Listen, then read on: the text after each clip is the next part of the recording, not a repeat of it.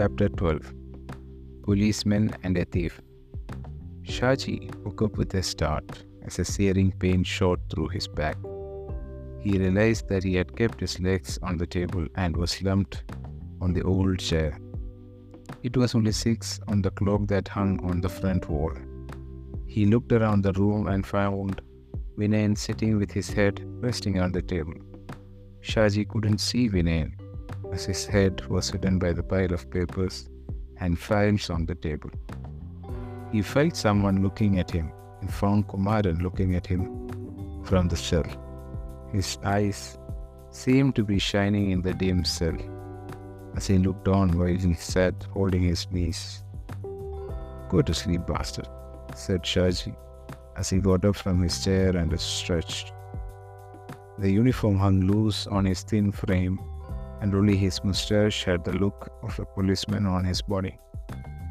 "Come on, man, wake up. Let's get out," he said, tapping Vinay's shoulder. Vinay slowly opened his eyes with an irritated face. Shaji shook him again till Vinay got up, saying, Okay, I'm coming. Give me a minute."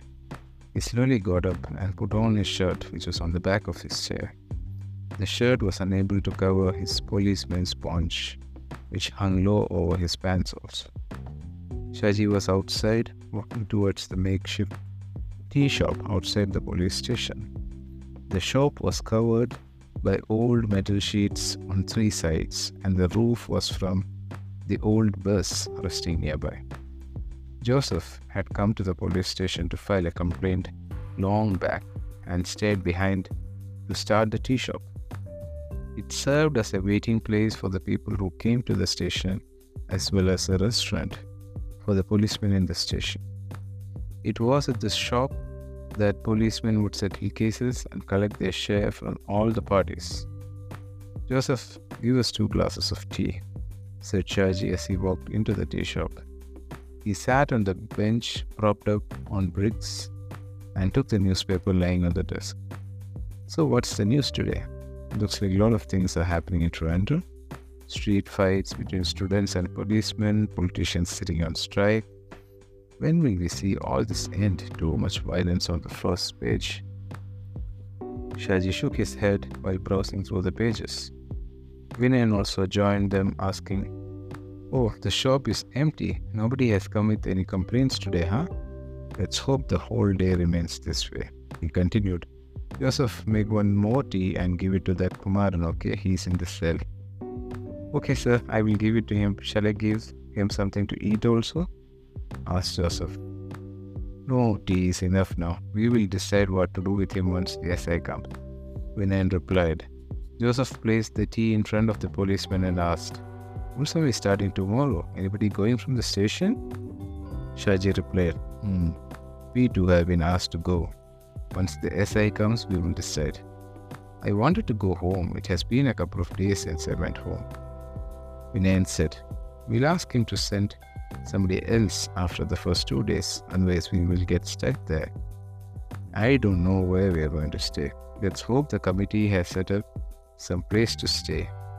It was difficult last time, staying in that small room above the shop." "Sir, I will go and give this tea to Kumara. Please look after the shop for 2 minutes," said Joseph, and he went inside. Shaji nodded and started drinking his tea. He took his battered mobile and dialed his wife. He was sure to hear an earful from the other side and braced himself for that. He was not wrong, as his wife started from the other end. She complained about the kids, her job, and everything else at home. He did not get much time to talk as she kept on talking. After hearing her out, he asked about the kids and informed that he will be late again. "SI has asked to go to Perurpuram Temple Festival. You know of the shortage of stars here? How can I say no to him? I will call you once I am there," he said, and cut the call slowly. He turned to find Vinay and looked at him intently and smiled at him. "I know, women. That's why I'm not calling her," he said with a wink. "I also want to see the kids every day, but what to do? Her job is like this," he continued, sipping his tea. Joseph came back, wiping his hand on the old towel on his shoulder. He seemed to be in a hurry, but there were no customers in the shop so early. Only the two policemen were there, reading the newspapers and talking. His day usually starts with these two guys, and most of the days were busy, with a lot of people coming to the police station each day. As the station covered a large area, the number of people coming with complaints were also numerous. In many cases, he became the mediator, advocate, and the agent between the public and the policemen. He lived about 5 kilometers from the station, and he had come to the station like others, in a neighborhood dispute. The case got solved through compromise outside the station, and he found an opportunity there. He started selling tea on his bicycle, but slowly created a shack and moved there. With the support and a blind eye from the people in the station, Joseph slowly settled outside the station. "Sir, I left the glass there with Kumaran. I will come and collect later," said Joseph to the policemen, who had finished tea and were reading the newspapers. They grunted and kept on reading.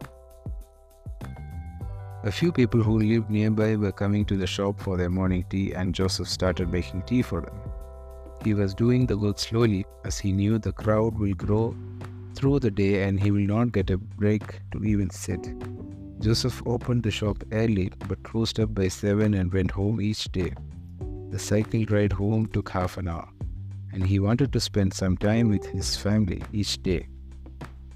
Making money and fighting with people are not the only things in life. We should take our time out for our family also, he would tell the regulars who came to his shop.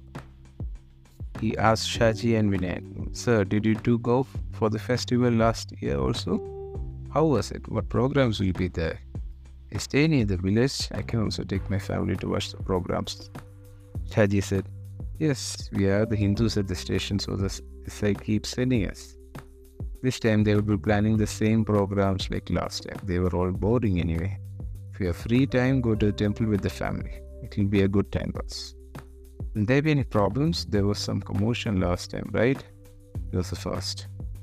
"Not sure, but still there would be drunkards and other people who want to create issues.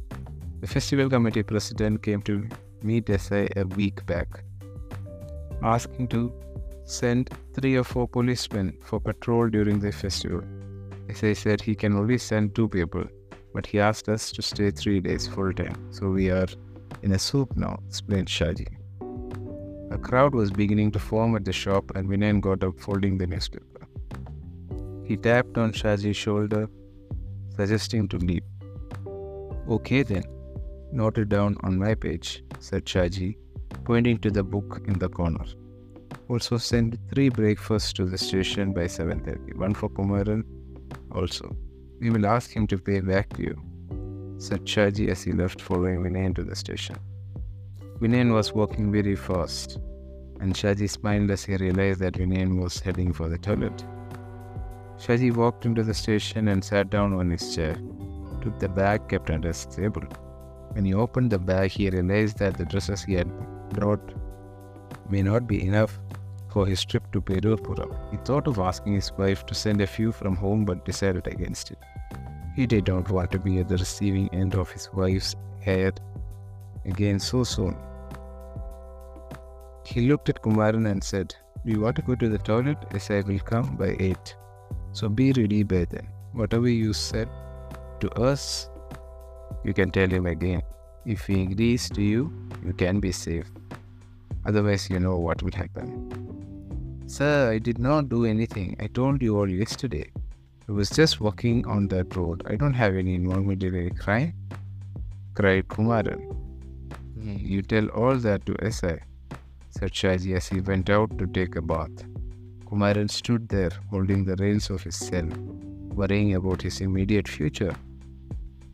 By the time the sub-inspector of the station came, all the staff were ready for duty. Satish usually reaches the station by 8 o'clock so that he can start early with his work. It was a habit that he had cultivated from the time he joined the force.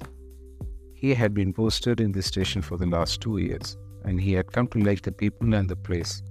It was a peaceful stint here mostly, with very few major issues during his tenure. Today he did not have to deal with many issues and the day looked fine. He summoned Kumaran, who was a local thief and a regular visitor at the station. The night patrol team had found him near a residential area in a suspicious situation. They had taken him on board and brought him directly to the station. Satish had asked his subordinates to check if any burglary had happened in the area.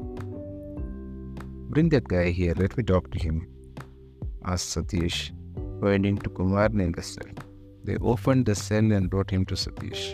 Kumaran was a small guy, short and thin. He lived more with his guile and trickery than power.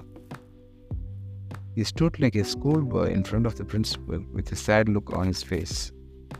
"What were you doing there yesterday?" asked Satish. "Patrol party told me that you were trying to jump over a wall." "What was the plan?" thundered Satish, and Kumaran started to shake. No, sir, I was not planning anything. I was just walking through that road. I had gone to the temple and the festival was starting. I got a job of setting up the stall there. The patrol party mistook me for somebody else," Kumaran explained. "But you are the main thief in this area. Who else is there?" asked Satish. "I don't know, sir. I'm not in that business anymore. I'm trying to work now. I'm working with a whole contractor in town. I help him set up halls. We were working at the temple also for the festival." "Please let me go, sir," begged Kumaran with folded hands. You have to come and report here every week. If we come to know that you are involved in anything, you will be behind bars in no time," said Satish, letting Kumaran leave. He instructed Shaji to get his signature and note down Kumaran's address and let him go.